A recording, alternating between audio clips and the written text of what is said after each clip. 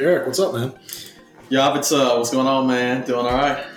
Doing good. I am so pumped up for this conversation we're about to have because we've been trying to coordinate it forever. Man, it feels like it's been months. That's right. And we live like right down the street from each other, so it's almost inexcusable. Right. But, so, most people have no idea who you are, and that's okay. They will know at the end of this.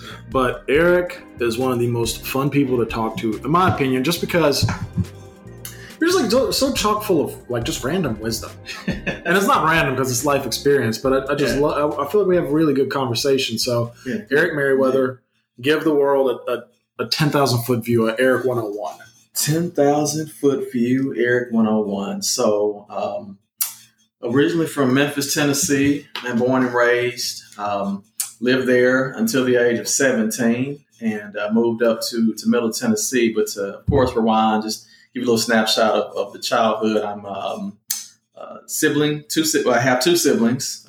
Younger sister who actually lives up here in Murfreesboro now. Recently moved to Shelbyville, so out in the sticks. Thriving metropolis. Brother-in-law was from Alabama, so he wanted land, and he grew up with chickens and cattle and whatnot. So he wanted to be out with some acreage. So they moved out to Shelbyville. But me and my sister grew up. Mom and dad divorced early on when I was about 5 or 6 years old. I have a half brother as well, and that's a older brother actually, and we share, of course, a father. Mm-hmm. Let's see. We grew up with a lot of traveling between my mom's brothers and sisters. My mom has like 9 brothers and sisters, and so we were with family on the weekends and sometimes during the week. Just remember growing up, mom working. I don't even think you know a lot of this. Mom working 2 and 3 jobs at a time. Just making ends meet, making sure that we were taken care of. I wouldn't necessarily say that we grew up, impoverished at all, but we never went without. Mm-hmm. I never went without mom's. Make sure that we always had. And she ended up marrying my stepfather when I was about 11 or so. And so, to make a long story short, with that, we were speaking about manhood a little earlier, but my stepfather is the one who actually taught me how to be a man. How to fix cars, cutting grass, etc. Learned just about everything that I knew about being a man early on from him. Just thinking back, it was actually because of him that I was able to play football. So I played football in Little League, Pee Wee League, I think is what it was called back then, and ran track in junior high and high school. But my moms didn't want me to play football. And so I remember my stepdad saying, "Woman, let that boy play football." And just thinking back, it was because of him that, I played, because I started young. Started probably 11, right when they were together dating, started playing football and ended up getting into another fun fact. I don't do it as much, but I'm very artistic. And so that's what's been interesting with with being in the financial realm, right? So I've been, part of bands, done talent shows. I think, sing a little bit, dance back in the day. But I got into a creative and performing arts school for drawing. Took a drawing for 2 years and then did digital art and design for 2 years. And so I was on for a school in Memphis that had a low graduation rate. Wasn't the best. And my mom didn't want me to go to that school, just being in the area growing up and knowing where that would lead. Because at the time, I didn't really, we don't have that kind of foresight at such a young age. But she had me audition to go to Overton, which was about 35 minutes from our home and neighborhood. Yeah. But I auditioned, ended up getting in, and that's pretty much where I spent the years of my high school. Okay, that's really interesting because I didn't know a lot of that. So time out. Let's fast forward even more. So that's obviously your childhood, but now you're married, kids, all that good stuff, and been in the finance world forever. Everything from banking to advising. And you mentioned something really interesting. You said, your stepdad was the one that taught you how to be a man. Mm-hmm. Elaborate a little bit more on that. I know you mentioned kind of like the fixing cars and the cutting the grass and stuff like that, but those, not that it's not shallow, but it's kind of like the surface level stuff. Let's dig a little deeper when you say, what was your stepdad's name? Curtis. Curtis Dean was his name. So, what's a lesson when you think back where maybe, and I know you've got daughters, but it's still, as a father, as a parent, it still translates. You ever catch yourself with your girls being like, damn, that was something Curtis taught me, or that's something he instilled in me? Yeah. And I think I just remember times, especially like to take it a little deeper with like the working on the cars, right? And cutting the grass. It was times where, you want to give up, right? You want to quit, you're tired, and just having that push, right? To not give up, not quit when things get hard, get tough. And I'll say even with my girls, it's interesting. The first thing I thought about was a slightly different perspective. And I always say God knows what he's doing, right? He gives you what you need. It's not always what we want per se, but I don't feel bad saying that. I talk with a lot of guys, and especially that are parents, and they feel this way sometimes. So I was disappointed initially. Mm-hmm. Right. Initially. And I think, every man, generally wants to have a son. Yes. 100%. Yeah. And so that's actually changed for me now. So I have two daughters. Mm-hmm. Ariana is my oldest. She's 8, about to be 9. And Araya is my youngest. She's 6. I love my girls to death. Wouldn't trade them for the world now. But when my wife got pregnant and we were sitting in the doctor's office and they told us what the gender of the baby was, my head just hung. Yeah. So that was very funny. But I've always struggled with emotion. Yeah. Right. So part of that, as you mentioned, shallow. My stepdad was also one that I never saw cry. Right. You don't cry. Men don't cry. Men are tough. And then playing sports, football, and so from one aspect and standpoint, then growing up in Memphis, which you grew up there as well, and you know how the culture and everything is there. You can't be soft, right? No, hell no. You there's no way you'll survive. If you're soft, they will light you up at the cafeteria table during lunch, and you will never ever show your face in public ever. Yeah, it'll make you tough with nothing else. Yeah, man. So in addition to, and I think that was part of it because my stepdad he grew up in Memphis as well, and so he knew the streets, knew what was out there, and so he was intentional with making sure that I was tough, and that's part of the reason even, make sure I was in football, etc. But I've struggled with emotion and expressing emotion. And so my wife, Tempest, is actually a mental health therapist. And so she's helped me a lot. People joke about being in-home, having an in-home therapist, but I've realized over the years that in a sense I do. And she's helped me to see, because the only emotion that I've typically had, and I don't, again, feel bad even expressing this. A lot of people don't know that I've had an anger problem. I'm just more implosive. See, I'm the type, I'm cool, calm, collected. I don't mess with anybody, but it's like if my buttons get pushed, in the right places, I've typically blown. And so a part of that, which she saw, of course, is an issue, just the anger. That's the only emotion that I knew how to express, right, based on past upbringing, etc. Yeah. And so all that being said, I was this hard, unemotional type guy. And then I have a daughter and having daughters. And so even lessons with it's different for me because I find myself having to constantly be mindful of the emotions that I'm expressing and how I'm coming across to my daughters. And that's been amazing. And I've always said, and my wife will attest, having children made us both better. It changed both of us for the better. Yeah. Which is unique because you talk to a lot of people and, or some people, and having kids puts a extra stress and strain on the relationship. But our stress and strain was actually before we had kids. And it's very difficult. And that's why I have so much respect for my mom as well. Just during that time where she was raising, me and my sister working 2-3 jobs. And another thing I didn't go too much in depth on is that before my stepfather passed, he actually became very ill. So he had diabetes. Mm-hmm. He got pneumonia. His mid-40s, I think it was 46.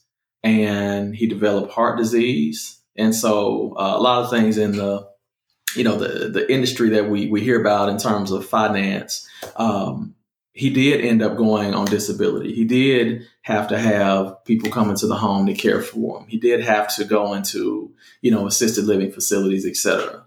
And so in his 40s? Yeah. Wow. Yeah.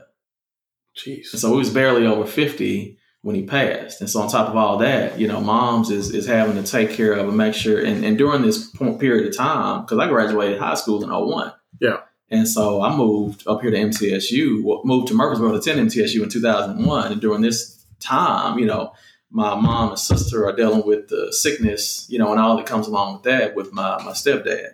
So you're the only son? I am the only son by my mother, yeah. Okay, you said you got the half brother. Yeah, older half brother. But he wouldn't have been in the picture there with that family unit. So I'm really, really curious about this. Yeah. So your stepdad is sick. Mm-hmm. He's the male figure in your life. He's about to pass. Whether you like it or not, you become the patriarch of the family. Mm-hmm. Talk about the pressure you feel and the struggle that's going through, especially at that time. I mean, I don't know how old you were, but you were in your 20s. That was what? I'm 35. Do the reverse math. What was about 20?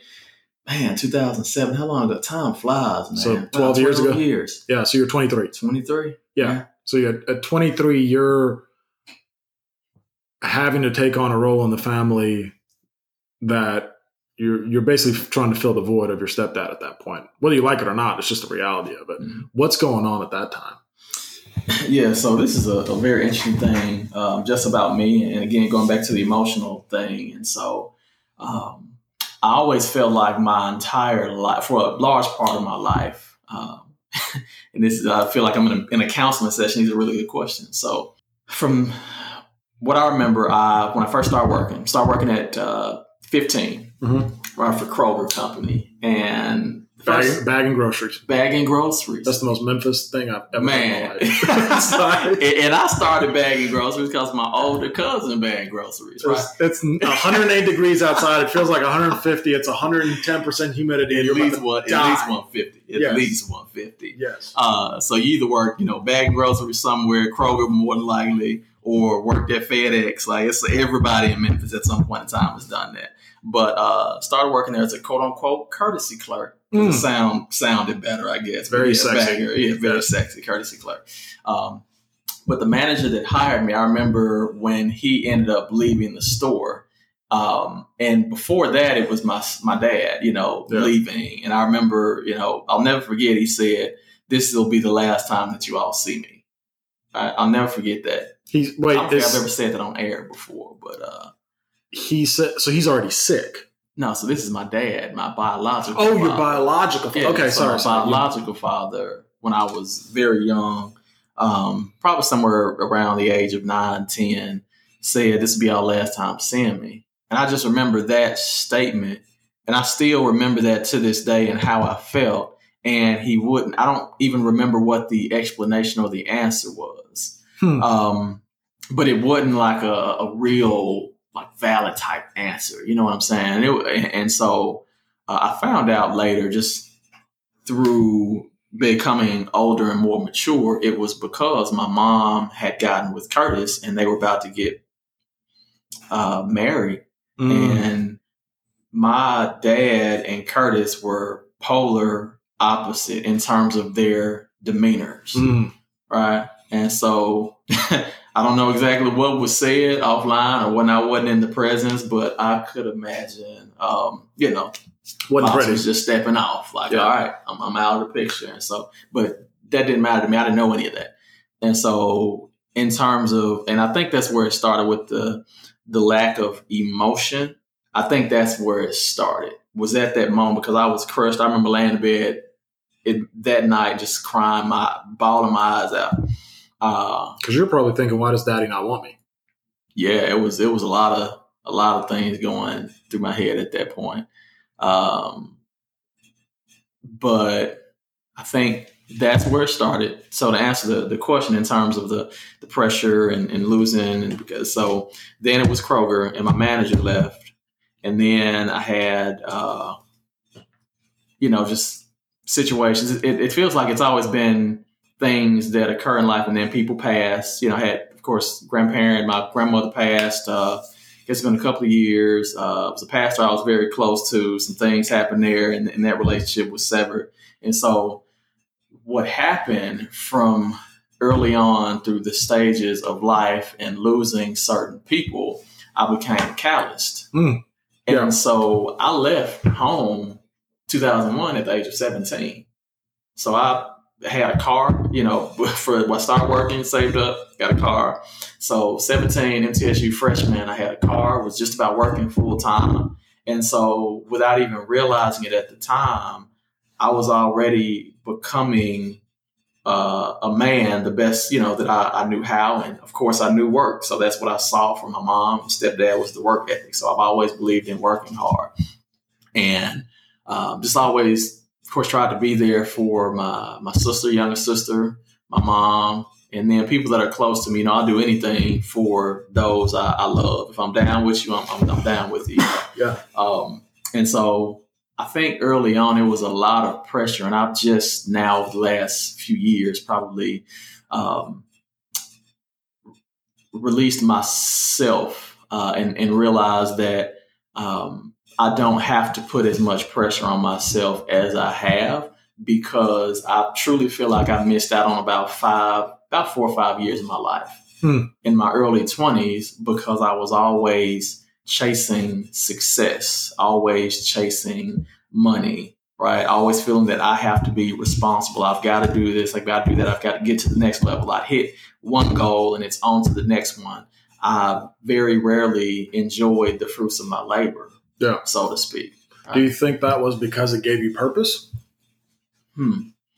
I think part of it was purpose.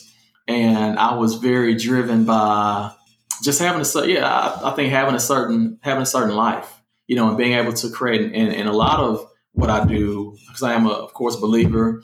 And if you don't know exactly what steps to take, you don't have mentors there at the point in time where you feel like you need them and you feel alone, right? I always say we have a life manual, and that's the Word of God, the Bible. People can say what they want, feel how they feel. But at the end of the day, there are lessons, principles, and things that if you apply them to your life, you get the desired result. And so for me, how to be a father, what it means to be a man, searching what it means to be in your purpose, I found those things through the Word. And what I was going back to is, for instance, part of that was I always said, when I get married, I won't say always, probably in my early 20s, when I hit 20, 21, just getting in college and learning about just different professions, et cetera, I say, and then I read in the Bible too, that men generally worked, right? And they built and prepared the home, right? And they would bring their wives into that, and the wives would not have to work. They take care of the home, and the man would work and provide. And so I read about that, and it's like, when I first read that, I said, I don't know who she is. I don't know what the situation would look like, but I would always want, when I get married, for my wife to have the choice not to have to work. I want to make sure that my kids are taken care of. And so some of that drive and that push was toward that. And so by the grace of God, I was able to get full-time job right out of college.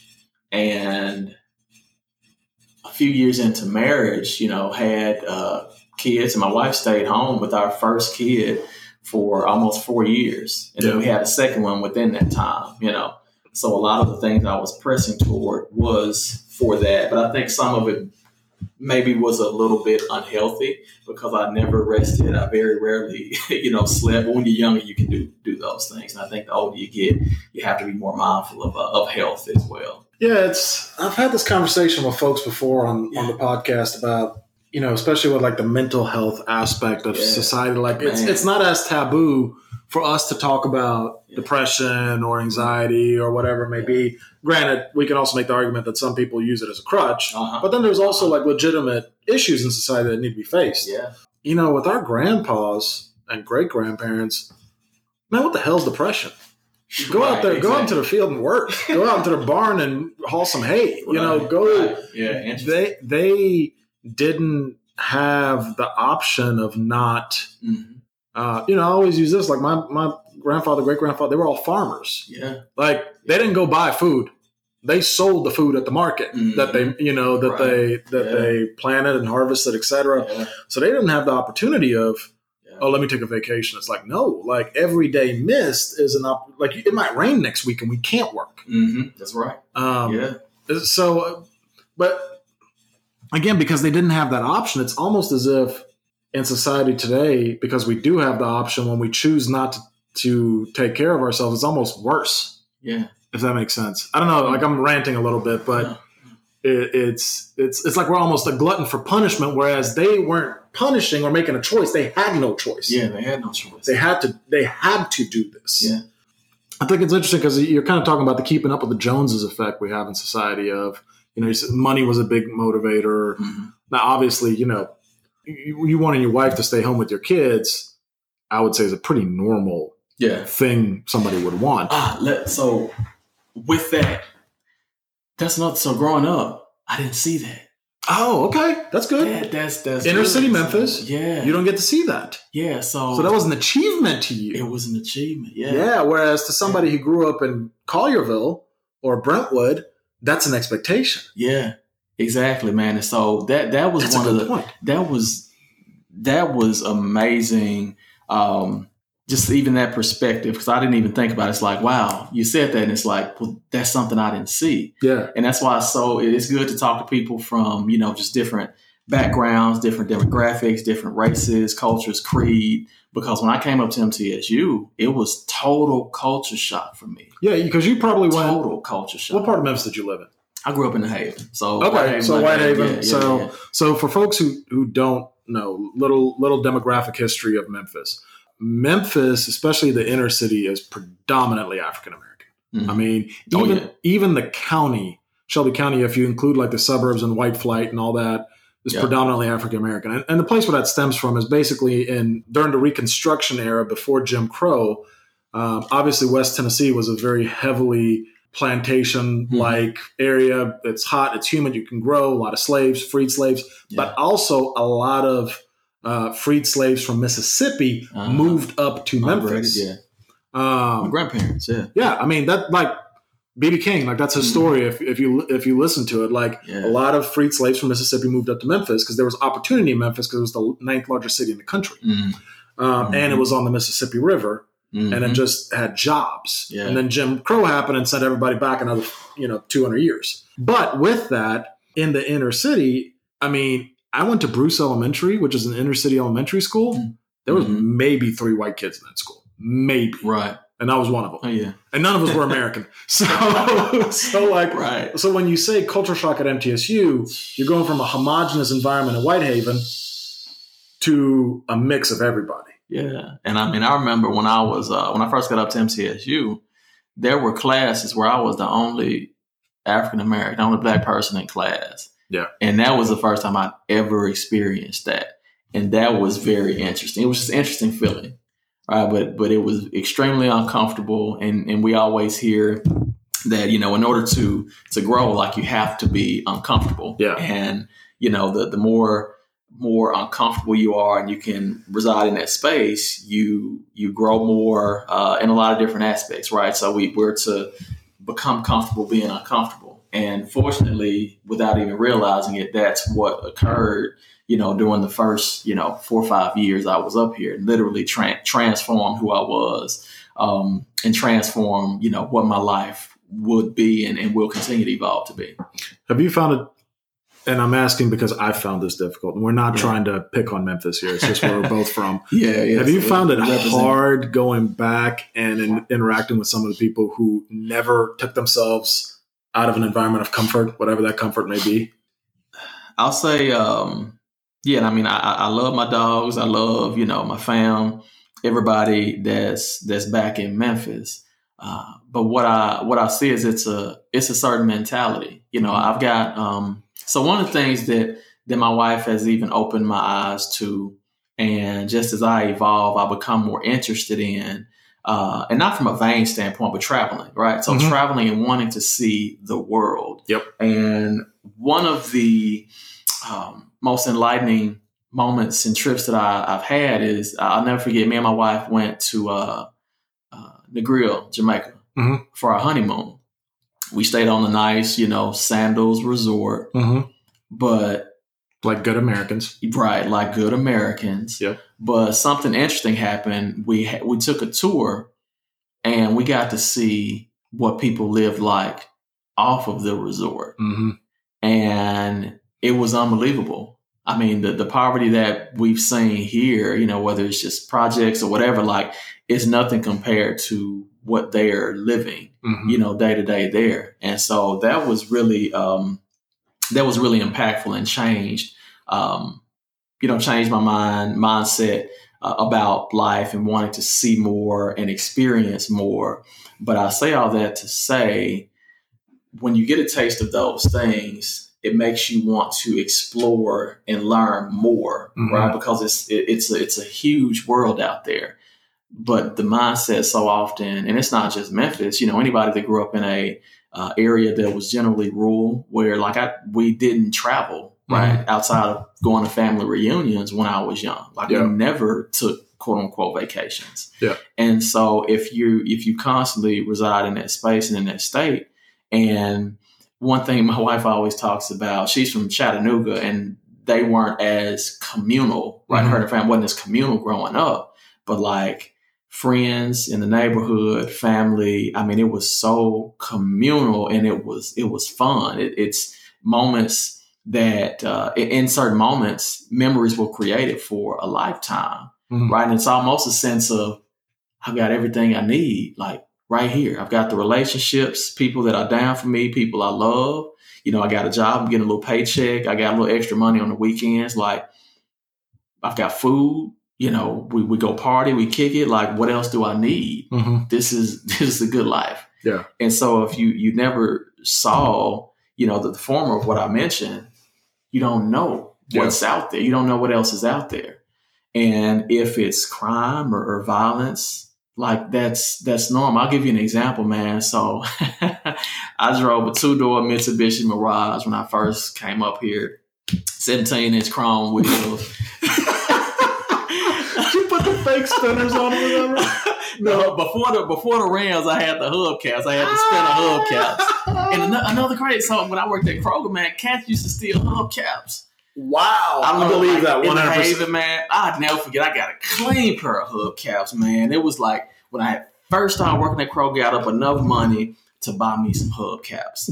I was pushing carts, and I looked over at my car. I used to always park on the right-hand side. That was the employee parking. I looked up, and my hubcaps were gone. All four or just a couple? All four. I'm like, that's ruthless. Ruthless. Crazy. And so what we started doing is we would zip tie our hubcaps.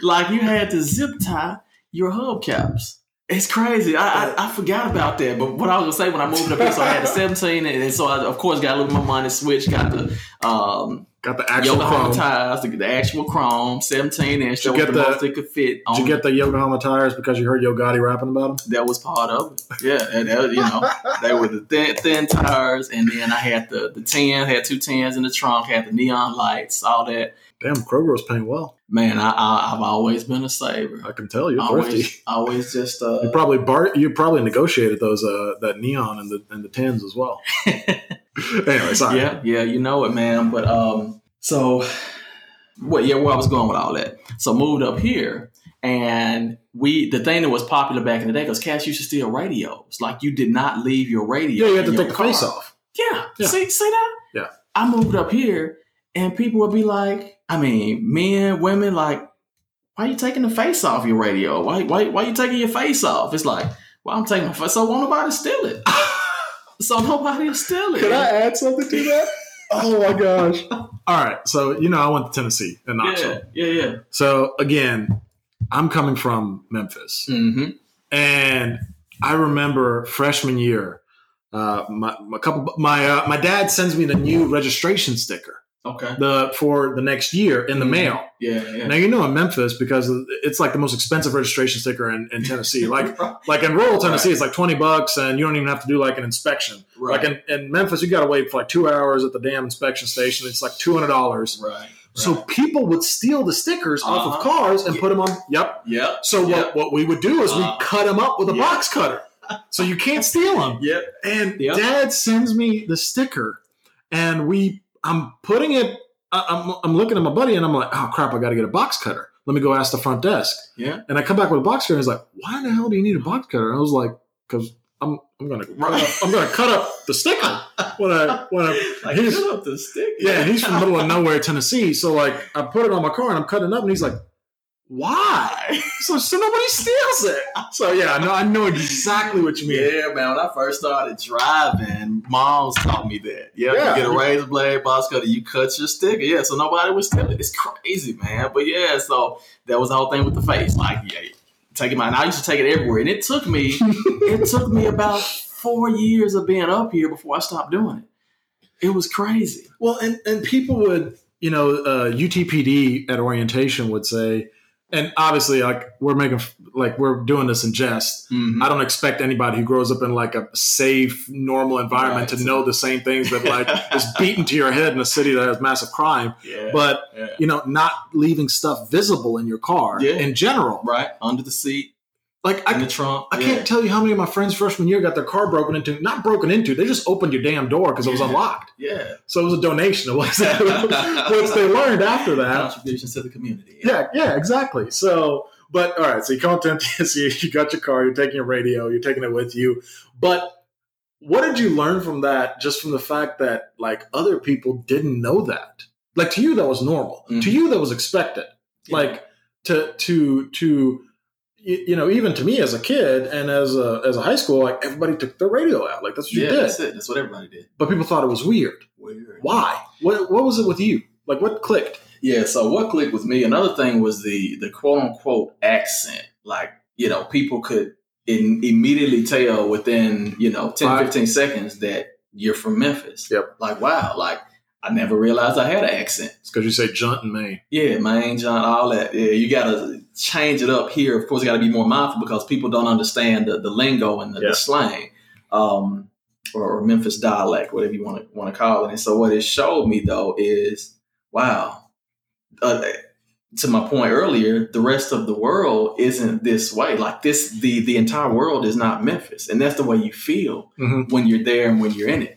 And so it forces you to adapt, right? And stretch. That's where that growth comes in. But it showed me that, the rest of the world is different. You can't do things the way that you did things, growing up. And in order to be who you are going to become, you can't continue to be who you are. Elaborate on that. Like, staying stagnant is probably one of your greatest fears. I mean, knowing you, what are you doing regularly to make yourself uncomfortable? Man, profession for one, just because. So when I came up here, I was the young cat wearing the long chains, down to my waist, white tees, fitted cap, jeans, Reeboks, Icy Whites, J's. I'll never forget. I got pulled over, man, by my sophomore year, and got an excessive noise ticket. Because you're 210s.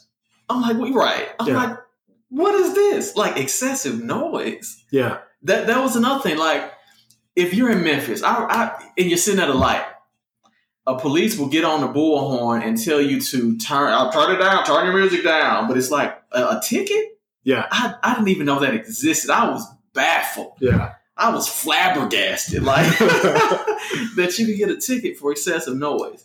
But I'm now, of course, people will see where I am now, how I carry myself, how I speak, how I dress. But I'll say continually reading, continually getting into circles with people that I don't know much about. Even getting around different types of people, right? Yeah. I'm always now trying to get around different types of people who have differing opinions and values than I do to learn and grow, because I've learned that, right? If you're only around people that are just like you, then no one's really learning, It's an echo chamber. Yeah, echo chamber, exactly. You're just hearing the same thing over and over again, which is a huge problem in society today. Yeah. I mean, Twitter has single-handedly created a generation of echo chambers because no matter what you believe, you can create an environment where everybody believes the same exact thing, which is not real life. No, it's not. It's not. And social media is a whole different beast. Like, we didn't have social media growing up. Yeah, well, yeah. But you had MySpace and stuff in like college, didn't you? And Friendster? Yeah, I remember MySpace, and we actually had this thing, Black Planet. I was never on that. I'm sorry. Black Planet.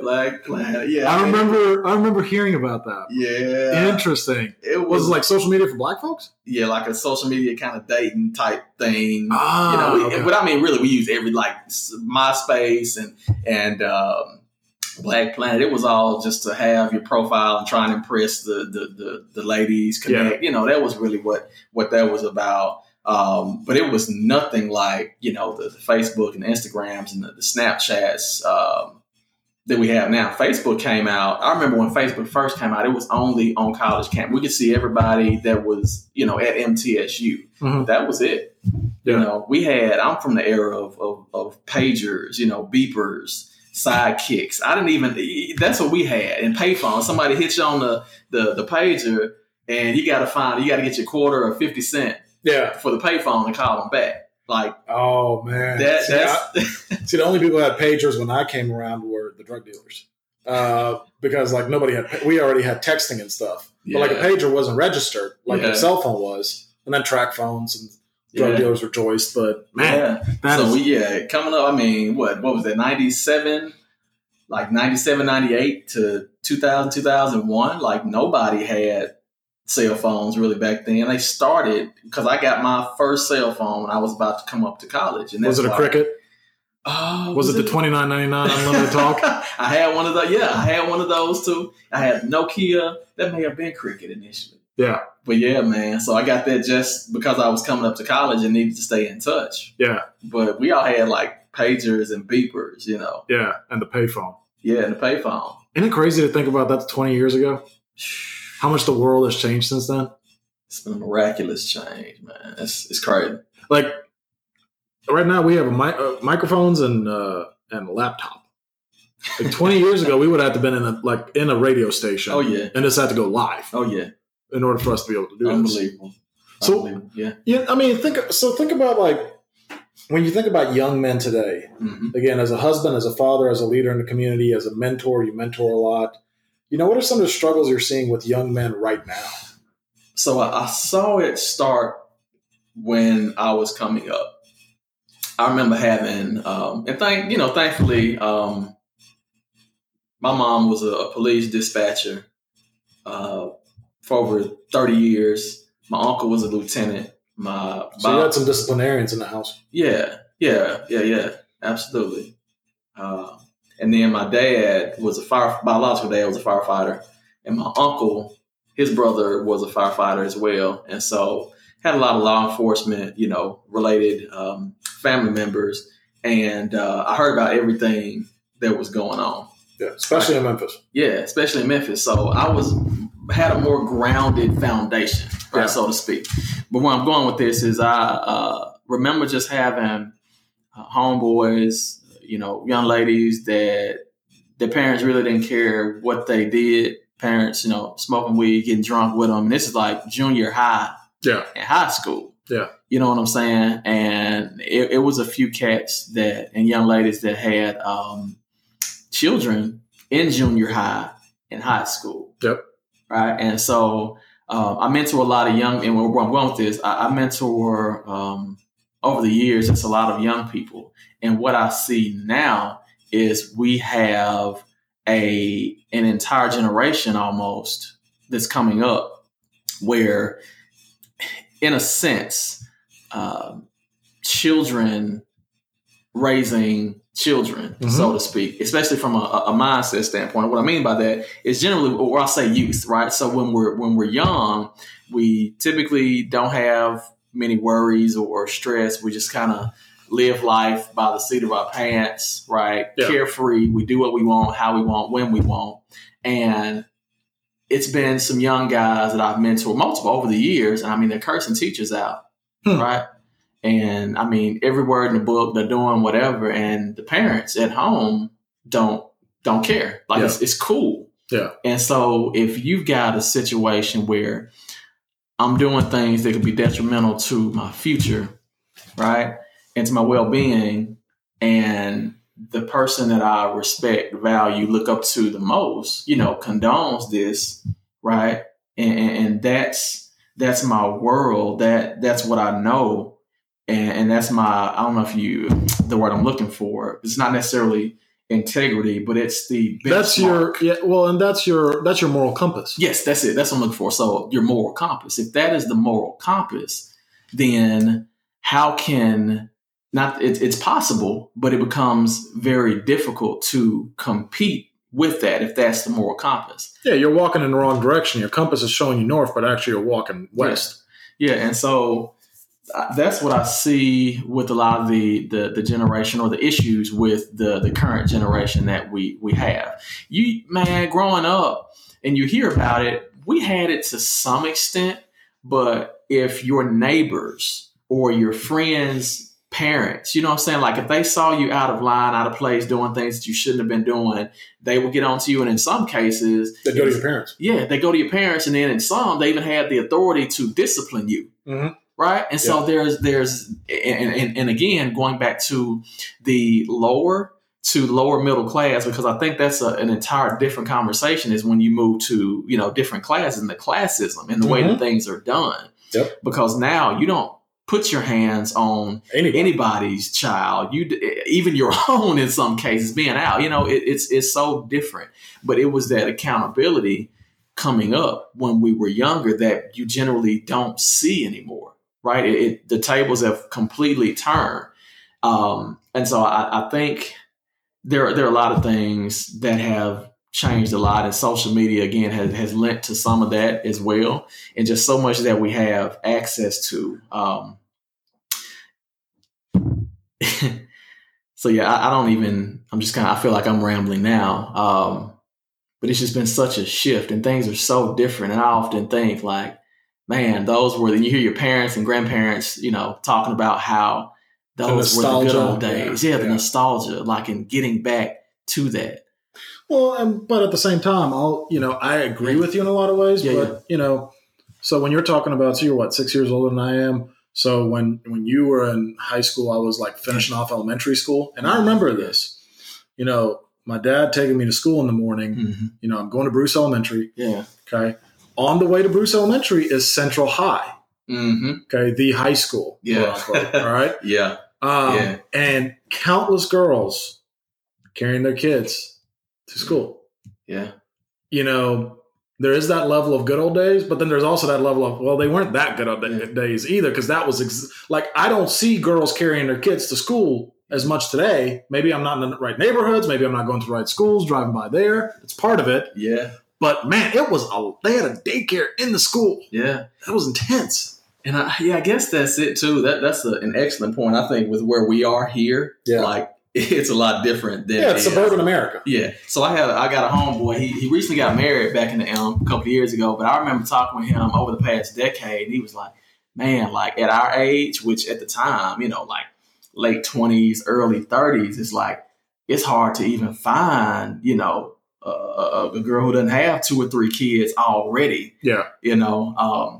But I think a lot of it is just being young and not really knowing. But like you said, as soon as you hit junior high to high school, then it wasn't much different. And I would have loved to see, I won't say love, interested to see how it would have been had we had social media, back in, junior high and high school, to the extent that. The scary part is we won't know that. Right. We'll find out in about 15 years, because the kids who are in middle school now who've got social media will be 30 at that point, or late 20s, so that's the scary part. And to the point of mental health, my wife just she recently did a talk presentation to a group of young ladies, and I don't know about you, but I didn't know, and I don't know if this is going back to the classism thing, but the mental health piece. Mm-hmm. I don't ever recall anyone growing up, like in Memphis, like committing suicide. Now it was a bunch of people getting killed.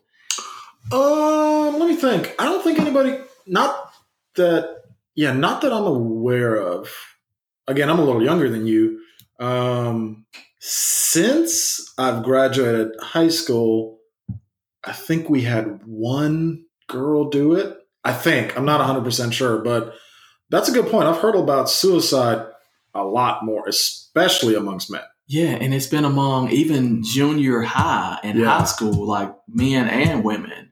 Yeah. And then there were drugs, and I think drugs have gotten a little bit harder, more on a wider scale and more accessibility in a sense now, just with, social media, et cetera. But that's been a very interesting trend and thing I'm starting to see, that a lot of younger people are talking about.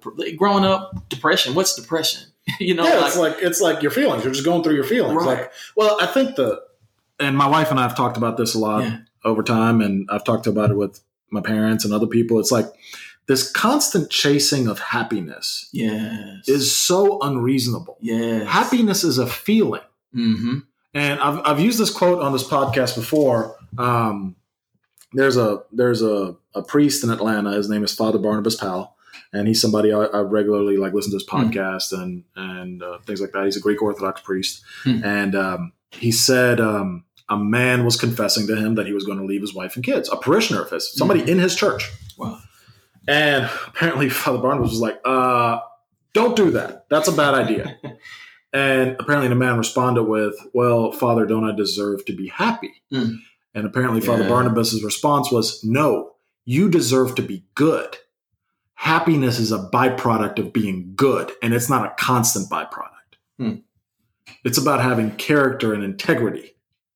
Because he was going to leave his wife for this mistress. And he was like, what are you, you're going to be unhappy with this chick after you leave your wife and kids as well, because crap's going to happen there. So this constant chasing of happiness is leaving us in this state of, we're constantly comparing, we're constantly sad, we're constantly being exposed to everyone's highlight reel, and why am I not happy?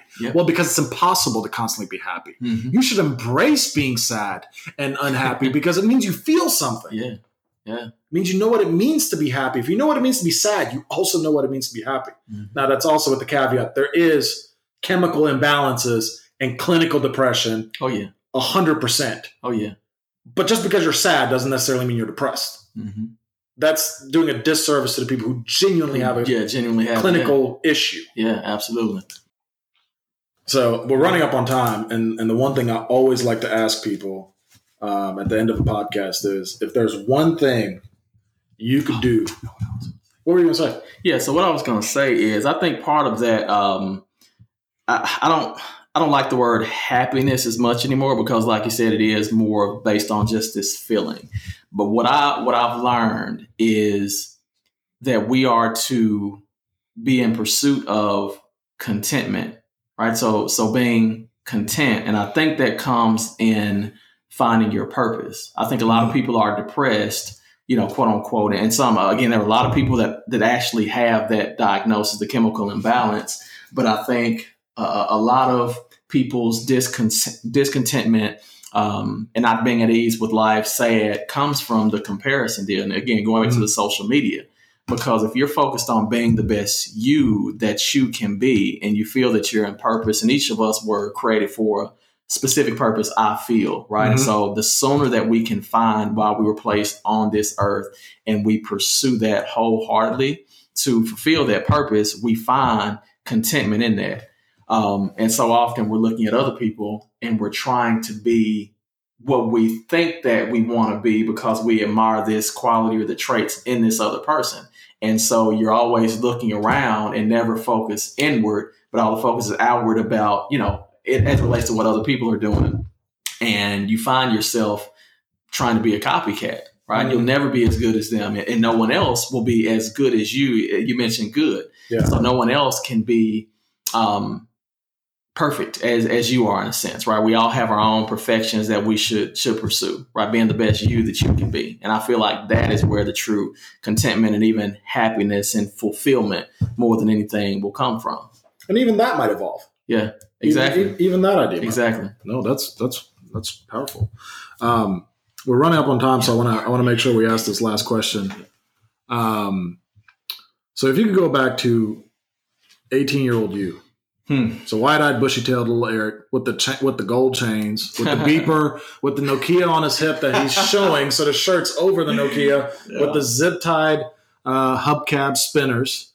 Zip-tied hubcap spinners. And there's one thing you could go back to 18-year-old you, knowing all that you know and knowing all that you know about yourself. What piece of advice would you give yourself? Man, that's a deep question. The advice that I would give to my 18-year-old self would be I would genuinely say, to be the best me that I could be. Mm-hmm. Embrace your uniqueness, pursue your purpose with everything in you. Of course, definitely keep God first, and try to be a student of yourself and your identity, and not be focused on what people think, right? Because I've realized that the people that tend to be the most fulfilled, the most successful, early on, they deal with a lot of rejection, right? They're called weird. They're called different. They're called crazy. But those that stay true to themselves, they end up standing out and flourishing. Being unique, creative. Unique, creative, right? Yeah. We're fearfully and wonderfully made. And one of the things I think about, and I often say, we all have different fingerprints, right? Mm-hmm. No one in the world has the exact same fingerprint that we have, right? Our hair molecule, like no one has hair follicles, that no one has the exact same thing. And so we were each created very uniquely, right? We were uniquely created and designed. And the sooner that we can find and embrace that, I feel like that's where that fulfillment, happiness, et cetera, will come from. And early on, my early 20s, I said I lost a lot of life trying to figure out who I was, and more so looking to other people, trying to get ideas of who I am. Yeah. And there's no way that you're going to derive or get who you are supposed to be based on other people. Yeah. Right. And so I think that is definitely one of the things that I would say that would be the biggest piece of advice that I would give myself. The sooner that you can hone in and focus on your unique abilities and what God has called and created you to be, that's where you're going to find fulfillment and ultimately your purpose. I love it. Well, Eric, thank you. Yeah, I'm glad we got to do this. This was fun. Finally got together. Absolutely, brother. Absolutely. Obviously, I'll have people can follow you on social media, et cetera. I'll have a little bio, but for everybody listening, as always, if you've got questions, concerns, constructive criticism, keyword constructive, don't just complain, offer a solution. millennialmanhoodcip@gmail.com, and we'll talk to you guys.